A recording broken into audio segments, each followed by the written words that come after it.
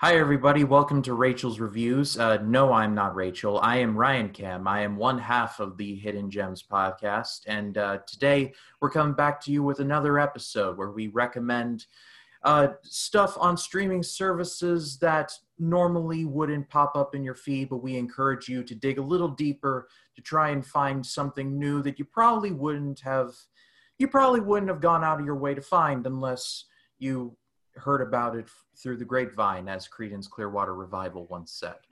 That's Like I right. said, my name is Ryan Cam. I am a YouTube movie critic, certainly not certified by Rotten Tomatoes, though that is the dream. And I'm joined by Rachel. Rachel, how are you? I'm doing good. How are you? Oh, just hanging in there. Yeah, I'm feeling a little sad this morning. The announcement about the Regal Theaters really bummed me out. So it's a sad day in the movie world, but we'll get through it somehow, some way. At Yeah, least it, we it's it's like the old adage said: if a tree falls in the woods and no one is around to hear it, does it truly make a sound? And I don't really think a ton of people were itching to go to the theaters right now because I don't think the coronavirus is as bad as bad now as it was like in the earlier months. But it's still out there and it's still a threat, and so it's going to take a yeah. while for people to get to not get adjusted, but like Rachel, help me out here. Like try Yeah. and Yeah, I don't know if we'll ever have the same normal that we had before. I think that the studios are hoping for that for somehow. They keep delaying things, hoping that there's going to be that same payday that they had before. And I just don't think that's going to happen. I mean, I don't know if I, I don't see another $1 billion movie for a long time.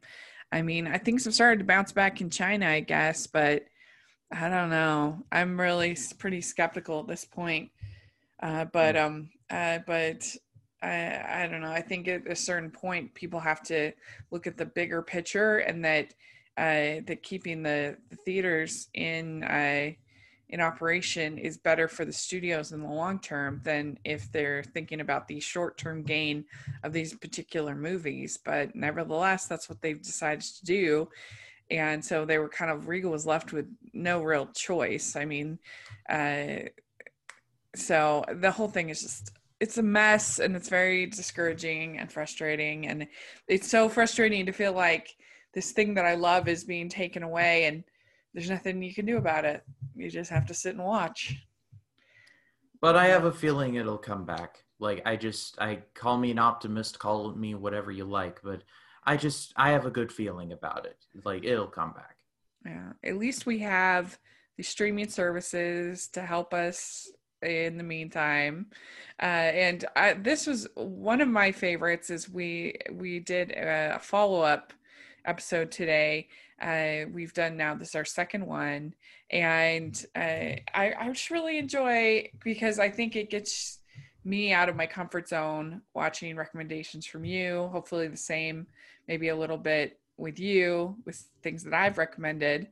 And so we go through the different episodes, and we watch one that we haven't seen. It was recommended by each other. And I don't know, I think it's a really fun experience.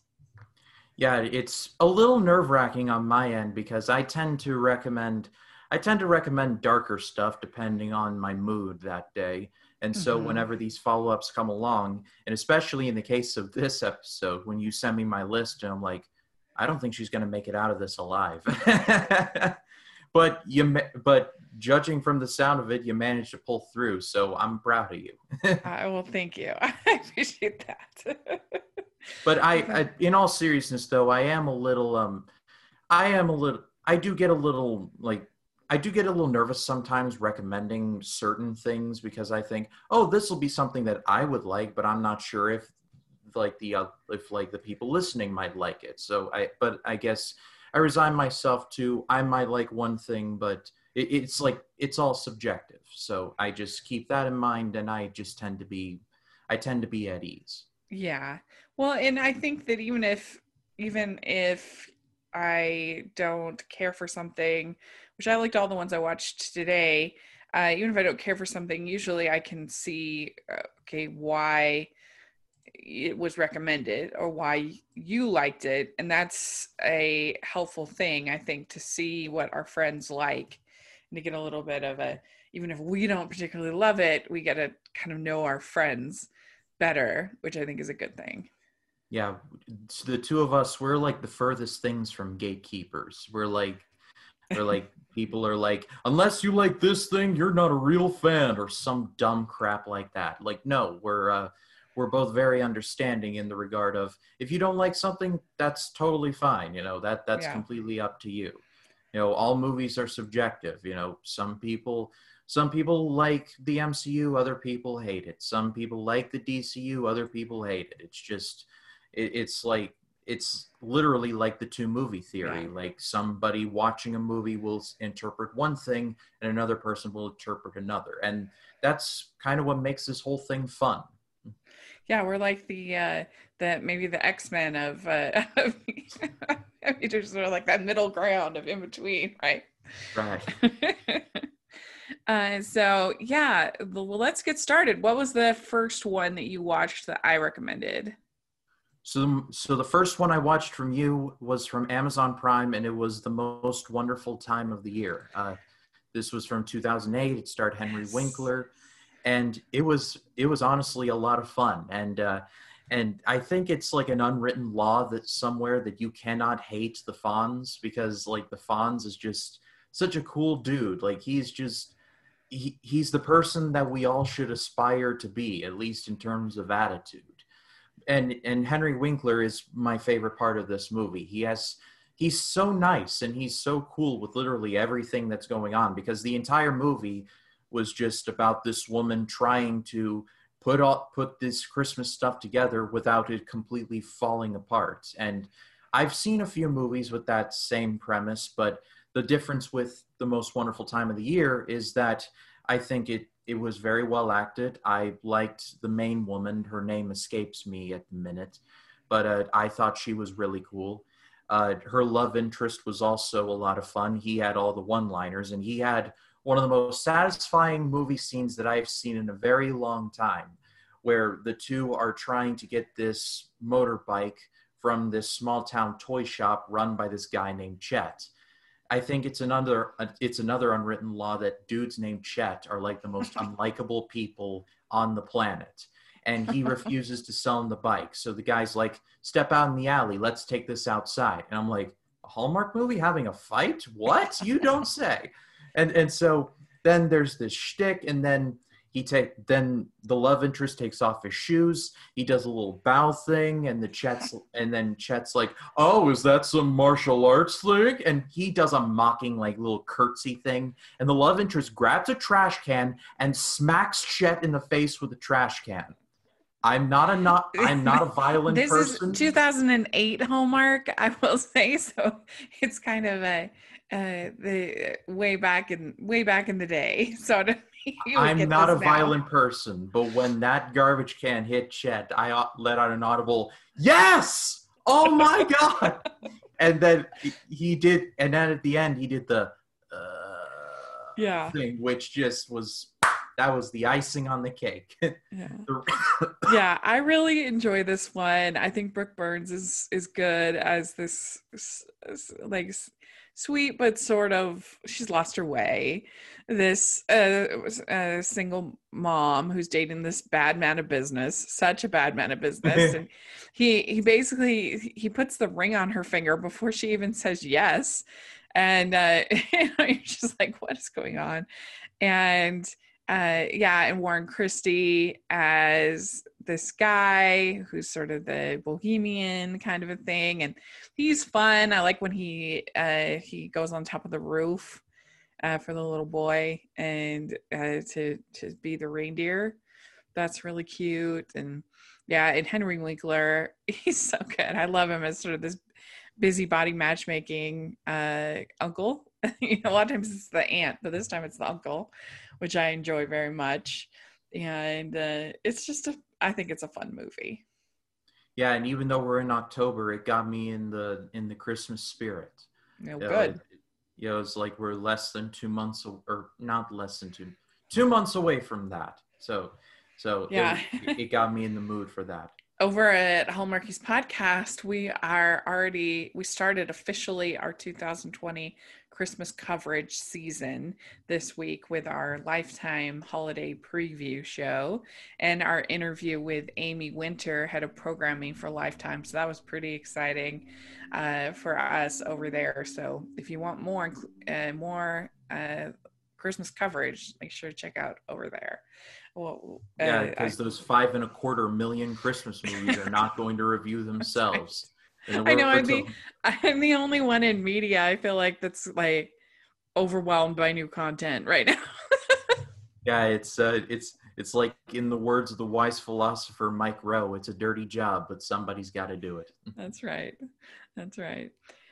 So very good. Well, so my first choice for your reviews fits in really well with Halloween coming up, and it was the Night of the Living Dead, the classic. This you recommended in last week's Canopy episode, and so it's a new recommendation. And I wanted to see this for quite some time, but me and horror movies, not all that comfortable. But I don't mind zombie movies as much. I love Anna and the Apocalypse, for instance, which you can see on my 2010's horror video that I made as part of Movie Nerds Club this last weekend. We both did. That was fun. And so I had Anna and the Apocalypse on there, and I like Warm Bodies, and I even like Pride and Prejudice and Zombies, which nobody else liked, but I thought was fun. And so here we have the king of them all the zombie movies, Night of the Living Dead. And I really enjoyed it. I especially loved the black and white. I thought it was so pretty. I love the black and white photography. And I thought it just gave everything kind of a stark, gritty feel to it, and there's definitely some really creepy moments, like starting from the very top when I think it's Jerry is his name, I think, and yeah. He's like, he's like, why are you praying, Barbara? Stop doing that, Barbara. And just the way he's doing that was very creepy, and I'm like, oh, here we go. So I enjoyed it quite a bit. I thought it was fun.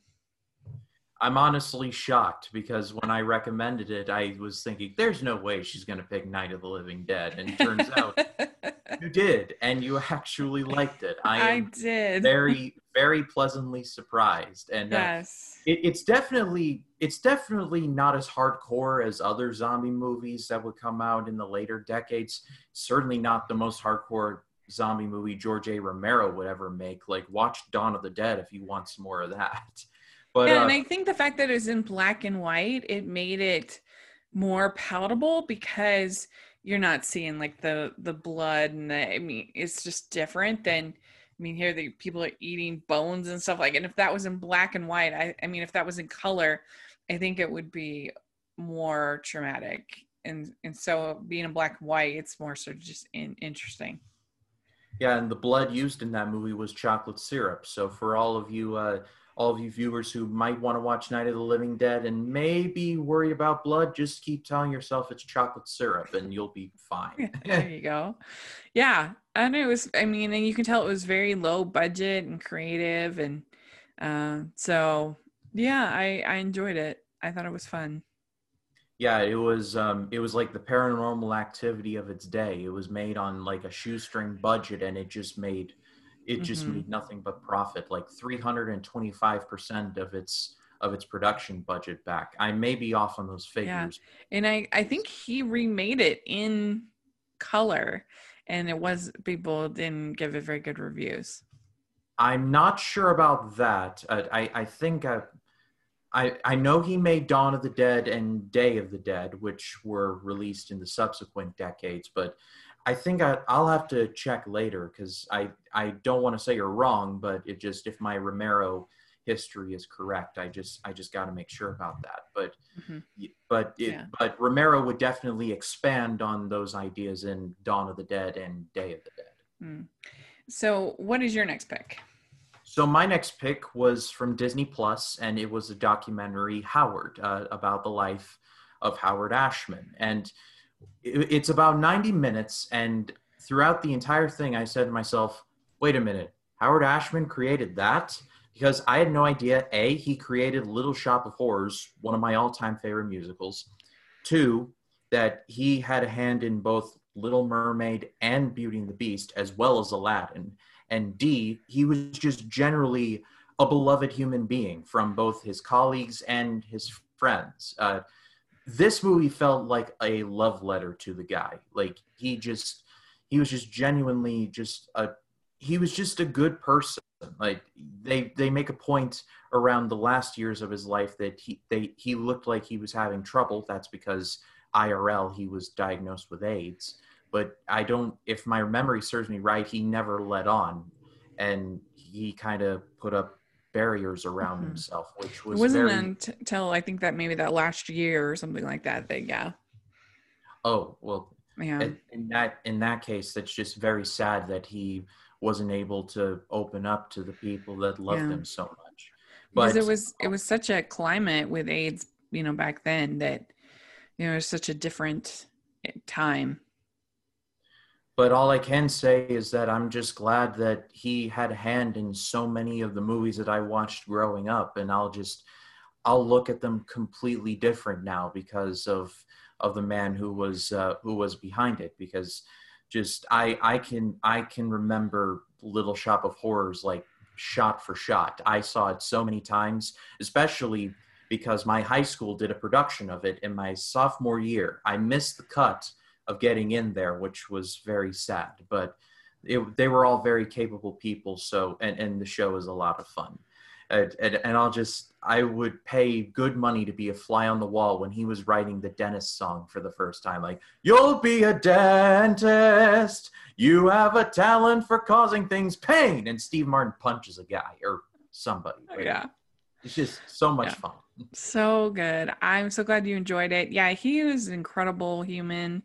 I really admire him in so many ways. And of course, Little Mermaid's one of my favorite movies ever. And so he actually got a story credit, which for a lyricist is not always the case.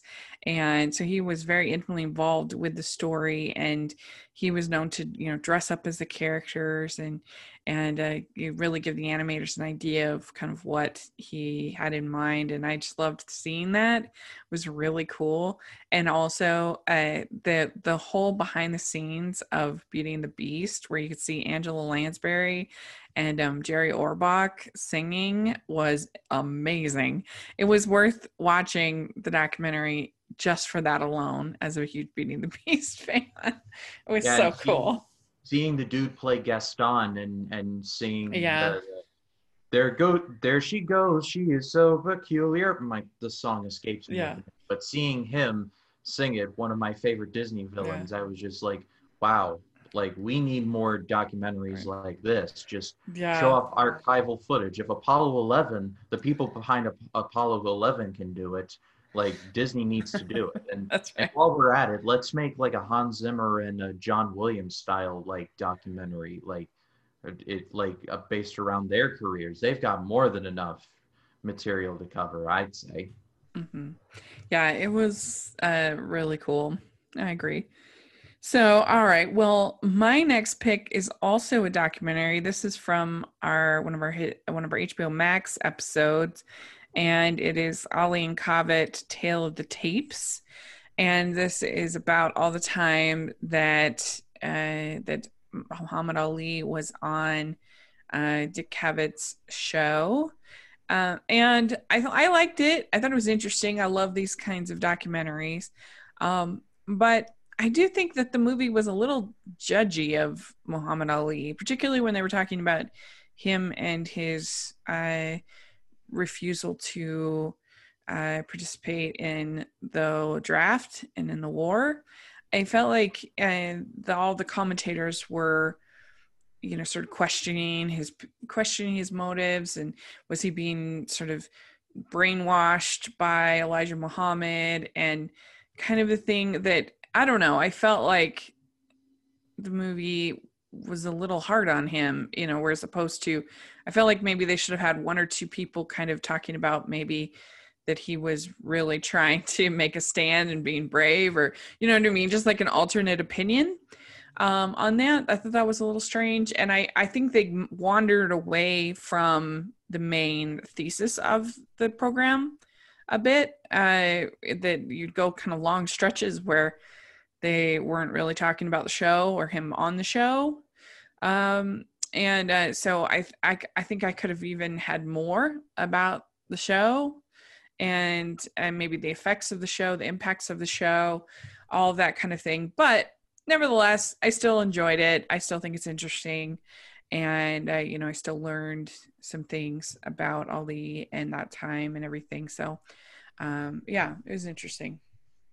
I can see that those are definitely valid criticisms. I think that I believe HBO did a documentary talking about Muhammad Ali's like fight with the draft. I can't remember the name of it off the top of my head, but I do see what you're saying in that they do kind of wander away from the Cavett element at times. I recommended it because I'm a huge Dick Cavett fan, and I think the documentary as a whole did a good job of capturing the relationship between the two, and how Ali, when he was on there, he was like almost a completely different person. Yeah. But I do see what you're saying. You do bring up some good points. Yeah, and overall, I enjoyed it, and I think it's definitely worth a watch, and I think people will learn something. So yeah, what do you have next? So my next choice is from Netflix, and it is Howard's End. This was from one of our Netflix episodes, and this was, I think, 1992. Yes, 1992, and it was from, I believe, the production company Mercer Ivory. Merchant. And thank you, Merchant Ivory. And I have no knowledge of like the book or anything that this movie is based off of, so I went into this one completely blind, minus your recommendation for it, of course. And I walked out of this like, wow, that was actually really good. It's, first of all, the movie looks absolutely gorgeous. You know, for 1992, they captured the time period of this movie like just completely perfect. Like there's not an instance where I'm like, oh, that was clearly taken off a back lot. Like, no, I was in England with these people, and so give props to that. My favorite part of the movie was Anthony Hopkins, and I'm a big Anthony Hopkins fan. This was around the time where he had just won his Oscar for Silence of the Lambs, and so this was like peak Anthony Hopkins right here. He was clicking on all cylinders. Emma Thompson is in this. She's always excellent no matter what she is in. Vanessa Redgrave, who I'm not 100% sure of any of the movies that she's been a part of. I'm sure she's been in stuff that I've seen, but she was really good here as well. And I hope I'm not too out of bounds with this comparison, but the movie kind of reminded me of seeing Downton Abbey, in that it's like about a family living in England and they have their own little conflicts and stuff on the side. It was intriguing and I was compelled throughout, but I was picking up Downton Abbey vibes, and I hope I'm not too out of bounds with that comparison, because it was, I just thought the two were not like copying off of each other, but like similar. Yeah, I mean, there's definitely a lot of E.M. Forster kind of themes in Downton Abbey. It's right around the same time period as they're right around the same time period that they were writing about, and you can definitely see a similar kind of theme there. I would say that the Downton Abbey, at least at the beginning, is a little bit more fluffy and then than Howard's End, but then it gets pretty serious towards the fourth season, so I can see that. But yeah, I think I love the book, Howard's End, and I think what it does that I think so impressive in this adaptation is I think that it managed to create such a rich group of characters that I genuinely care about. that it's easy to write a story where I care about the lead protagonist or maybe one or two other characters. In this case, there's 9, 10 characters that I'm invested in within this story. I mean, you look at someone like Leonard Bast, who is this kind of minor character, and yet he has a full story that you become invested in, which I think is really impressive. And it also manages to say something about class and about, because the Emma Thompson, Helena Bonham Carter characters, they think that they're sort of above class, that they are somehow better than all of this. And in reality, they're not. They're just as constrained by their sort of educated class as anybody else. And I think that the Anthony Hopkins character, I think that you should hate him, but I don't know if it's his performance or if it's just the writing or what it is, but I don't hate him. I understand him. He's doing in his world what is right for him. He's trying to, in his mind, we're all the heroes of our own stories, but he in his mind, he's doing what is right.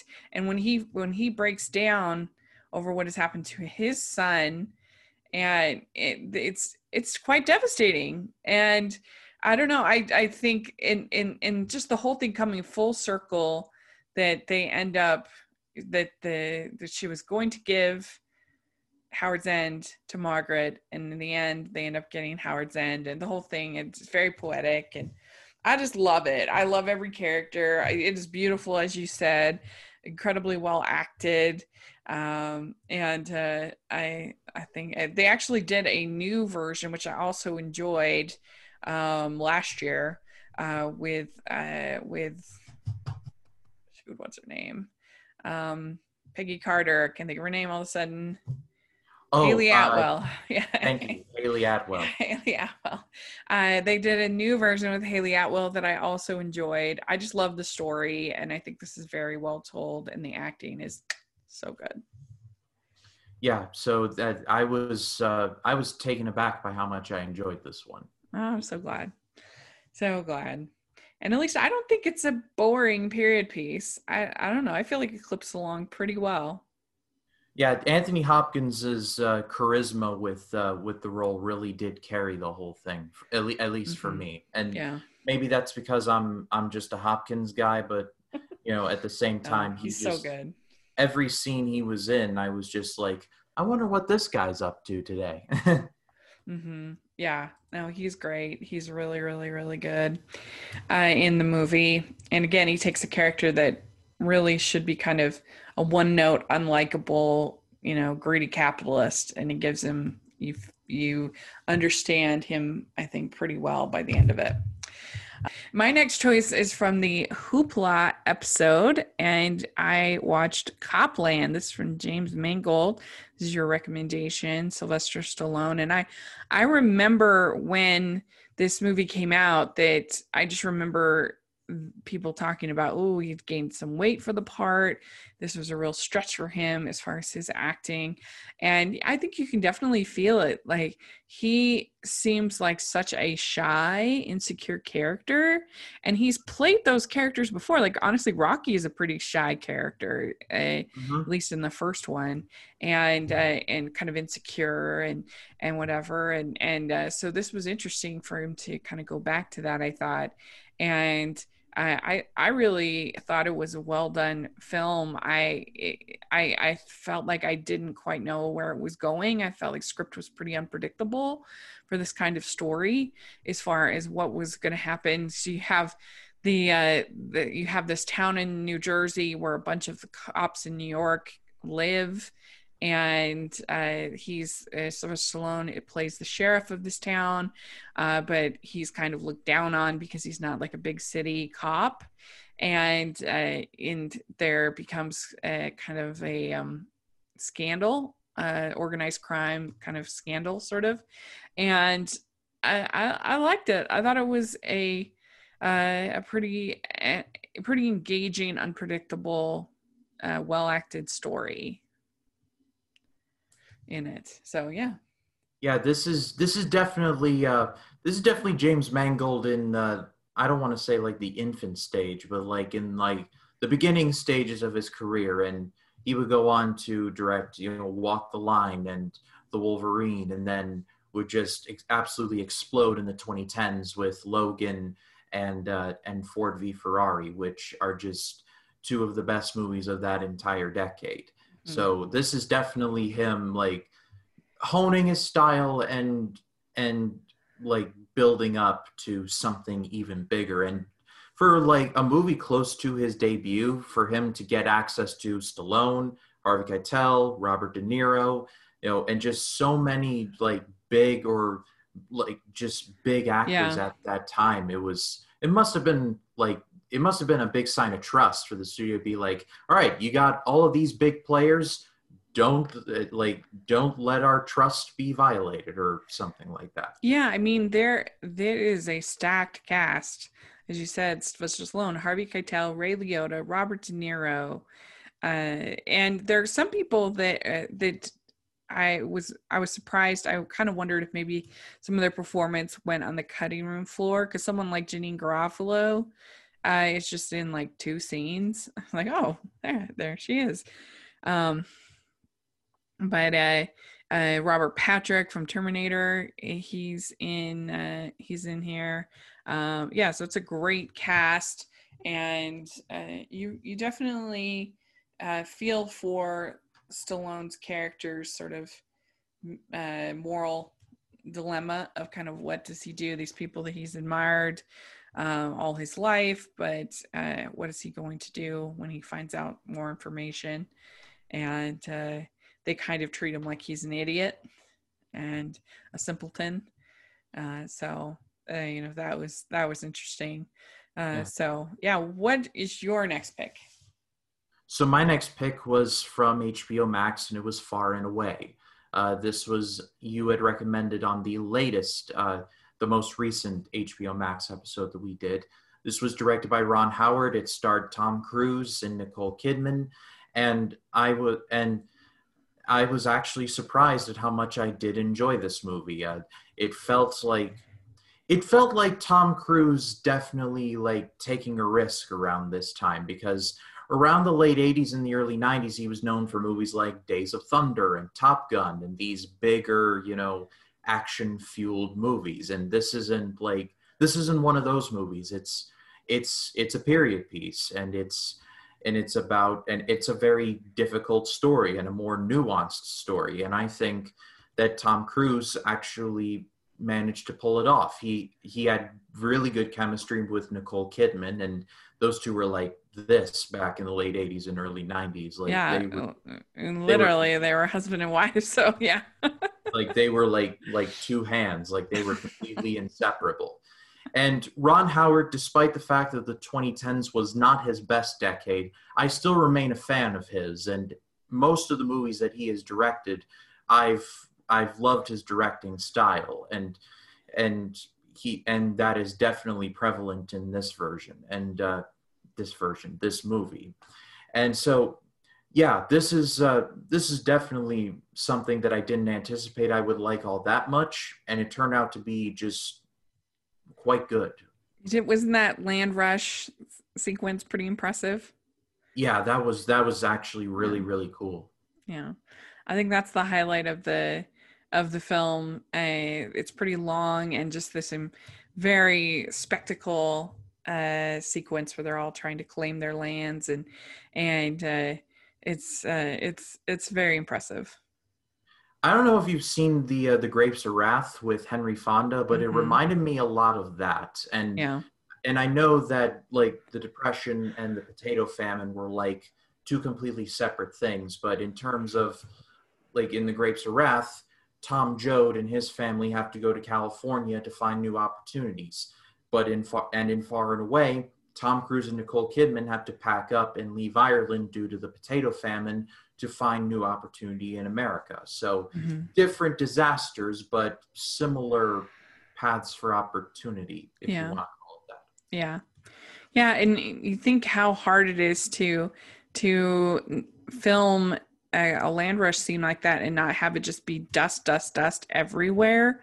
coming up, and so they had to control all of that and still make it visible and still make it and still make it entertaining. You could see what was all happening, so the sense of scope and everything is pretty impressive that they were able to do. So I think it's underrated. It's not exactly like they had Adobe After Effects back then, so Right. they messed up. They had to start all over again. That's right. That's right. So my next pick is from our Hulu week, and I watched the pilot for Josh and Drake series, and I for the most part enjoyed it. Definitely love the sort of spirit of family and the relationship between the two brothers, and I thought was very sweet. And I there definitely are some laughs, and they go for it, which I appreciated. The Josh character was a little much for me sometimes. I was just like, oh wow, this guy could get on my nerves. But I still thought that the overall message of these two brothers, especially the way that Drake came to help his brother in the end, was very sweet. And I think especially if you had a mixed family and you were trying to kind of get everyone to get along, this would be a great show to watch and watch together. Yeah, if it makes you feel any better, Josh actually does he does mellow out as the seasons go on.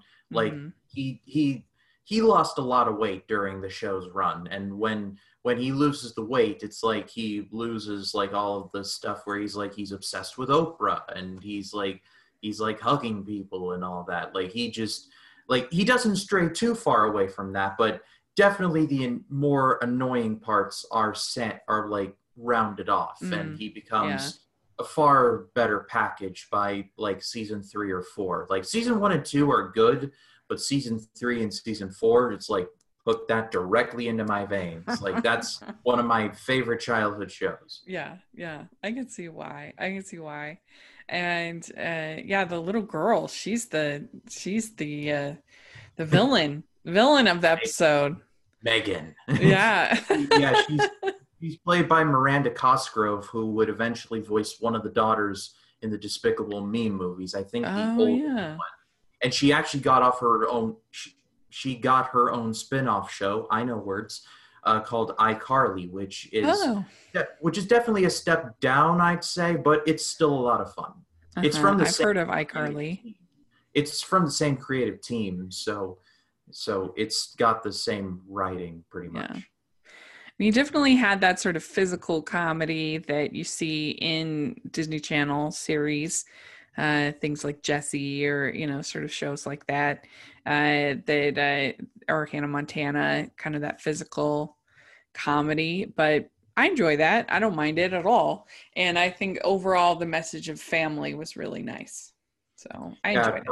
Around the early 2000s, it was like Nickelodeon, Cartoon Network, and Disney Channel were like, oh, reality TV shows are the new flavor of ice cream. We got to get into some of that. And so Nickelodeon, at least in terms of them, Nickelodeon created like Drake and Josh and Zoe 101 and Victoria Justice and I think Amanda Bynes had a show at one time. And so they went all out on the on the reality shows, to the point where nowadays when you say Nickelodeon to somebody, they'll be like, oh, the SpongeBob channel, because they play nothing but SpongeBob reruns all night long. Like Nick at Night doesn't really even exist all that much anymore. Sad, but that's another story. That's another story for another time. All right, what is your last pick? So my last pick was from our Canopy episode last week, and it was Leave No Trace. I finally saw Leave No Trace, and it was really good. Yes. It's Ben Foster in this movie gave me serious, like, a run for my money in terms of favorite performance of his. I think it's a slight edge still to Hell or High Water, but it's like 1A and 1B. Like, Leave No Trace, he is excellent in the movie. The whole conceit of the movie is that he's clearly going through post-traumatic stress disorder, but he also is trying to keep that at bay while also trying to provide for his daughter in the best way that he knows how. And to the outside world, he looks like a complete loon bag, like a few fries short of a Happy Meal. But it kind of reminded me of like Jodie Foster in Little Man Tate. Like, he doesn't have much, but what he does provide, he provides only for his daughter and does it to the best of his ability. And I know that that's a very weird comparison, but that's the comparison I made. So there it is. It's a beautiful looking movie. I can't remember the little girl's name, but she was also really good. Thomasin McKenzie. Thank you. She was really good in this as well. And I hope, along with, pardon me, I hope with Elsie Fisher that they become like the next like big things. Elsie Fisher was the little girl from 8th grade. So I think so. If you've seen Jojo Rabbit, Thomas McKenzie's also in that. She's wonderful in that. She just has such a warmth and to her performances. I think she is going to be a big star. And I think what this movie does so well is it shows that you can still love people in your life and not follow their path and not embrace their life. And, just because you've chosen as a coming of age story, which it really is, it's actually a coming of age story, that, part of growing up is sort of realizing that you can still love your parents, but you don't have to do everything like them. You can still admire them, but you can make your own path. And I think it shows that so well. And I just love the ending so much. Whenever I watch the ending, I'm just like, yes, you did it. You were so brave. That's so hard to do. And for her to do that and is really just so great. And, when she says, what's wrong with you is not what's wrong with me. It's not the same thing.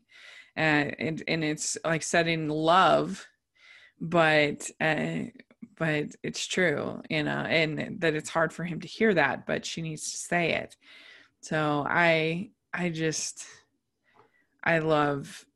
that. And I hope that when I watch it, I'm like, oh, I hope everything turns out okay for her. Even though she's a fictional character, I'm invested. I'm like, oh, everything's okay. I hope everything turns out all right. Like she has those. It does, and it's wonderful. Yeah. And when they leave the tree farm, I don't know, I just feel so sad for her.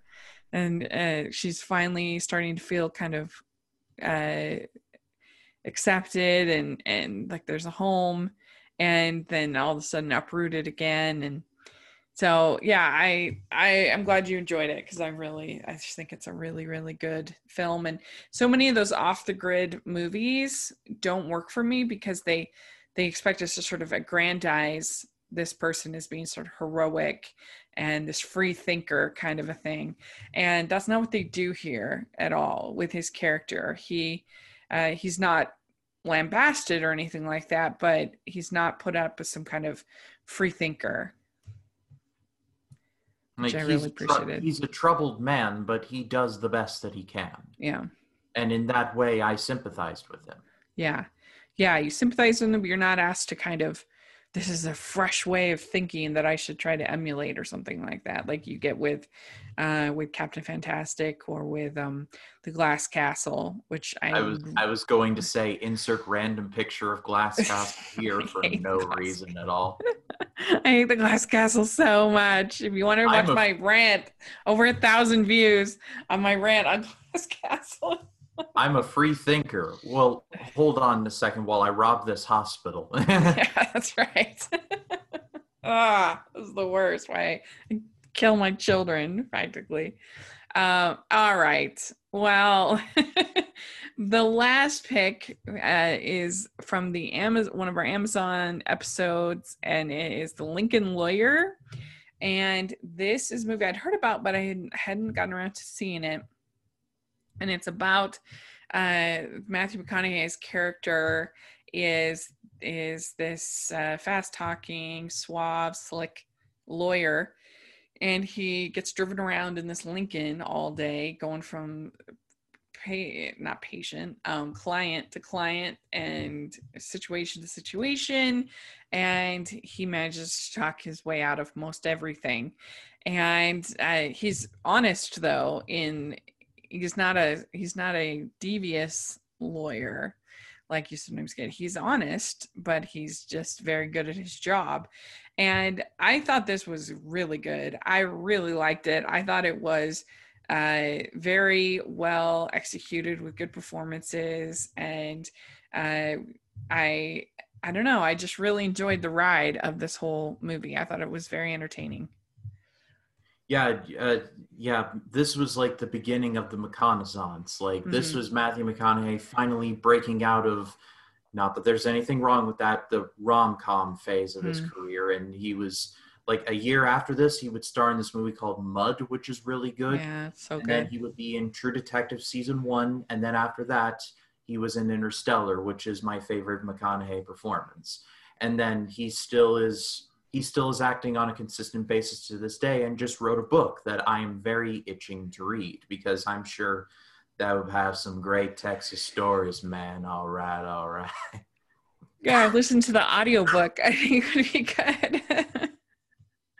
But yeah, I mean, I felt like it was pretty unpredictable for this kind of story, and I didn't quite know where the case was going and what was going to happen as far as Ryan Phillippe's character.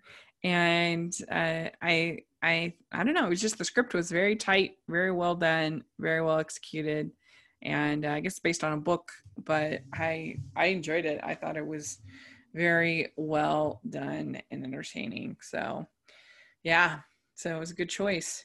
So there we go. That was fun. I really enjoyed doing these follow-ups of recommendations from you, and hopefully you enjoyed watching my 5 recommendations. I say, yes, I did. I enjoyed all of them, first and foremost, but I present this to the room. I say the next follow-up episode we do is in 2021. All in favor, say aye. Aye. I Yes, because I watching 5 movies in a week is not going to be possible in the next 2 months, 3 months. You're going to So be a busy woman these next yes, couple months. I Not mean, to it's going to mention, be hard enough just to get this out every week, but we're going to do our best, and I'm excited about it. And so, yeah, let us know what you think. If you have seen any of these films, what you think of them. We'd love to hear your thoughts in the comment section or on Twitter. And Ryan, where can people find you? they can find me on Facebook, Twitter, Instagram, and Letterboxd at RyanCam20. They can also find me on my YouTube channel, Ryan Cam's Movie Reviews. It'll be linked in the description.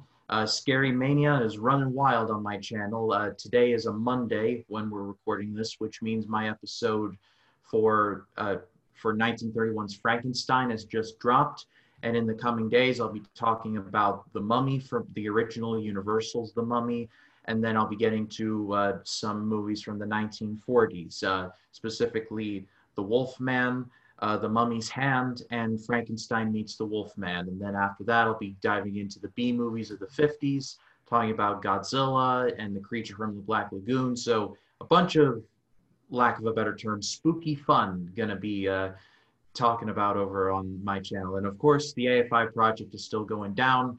I watched a Streetcar Named Desire recently, so I'm going to start writing my notes for that. Also, for movies like Intolerance and Lord of the Rings and MASH and The Deer Hunter and Taxi Driver, and just a lot of great stuff coming onto the channel. So if you haven't subscribed, like, now's as good a time as ever, because y'all will be on the ground floor. Yes, subscribe, please. You'll love it. So yeah, and make sure you like this video, subscribe to the channel. If you're listening on iTunes, please leave your ratings and reviews. We really appreciate that so much. And make sure you're following me all over social media, Rachel's Reviews, and also make sure you're following the Hallmarkies podcast. Like I said, we're starting our Christmas season this week, so definitely don't want to miss out on anything. We're gonna have interviews. We're gonna have lots of great content over there. We're busy planning, busy. So check that out. And thanks again, and we'll see y'all next week. Bye, everyone.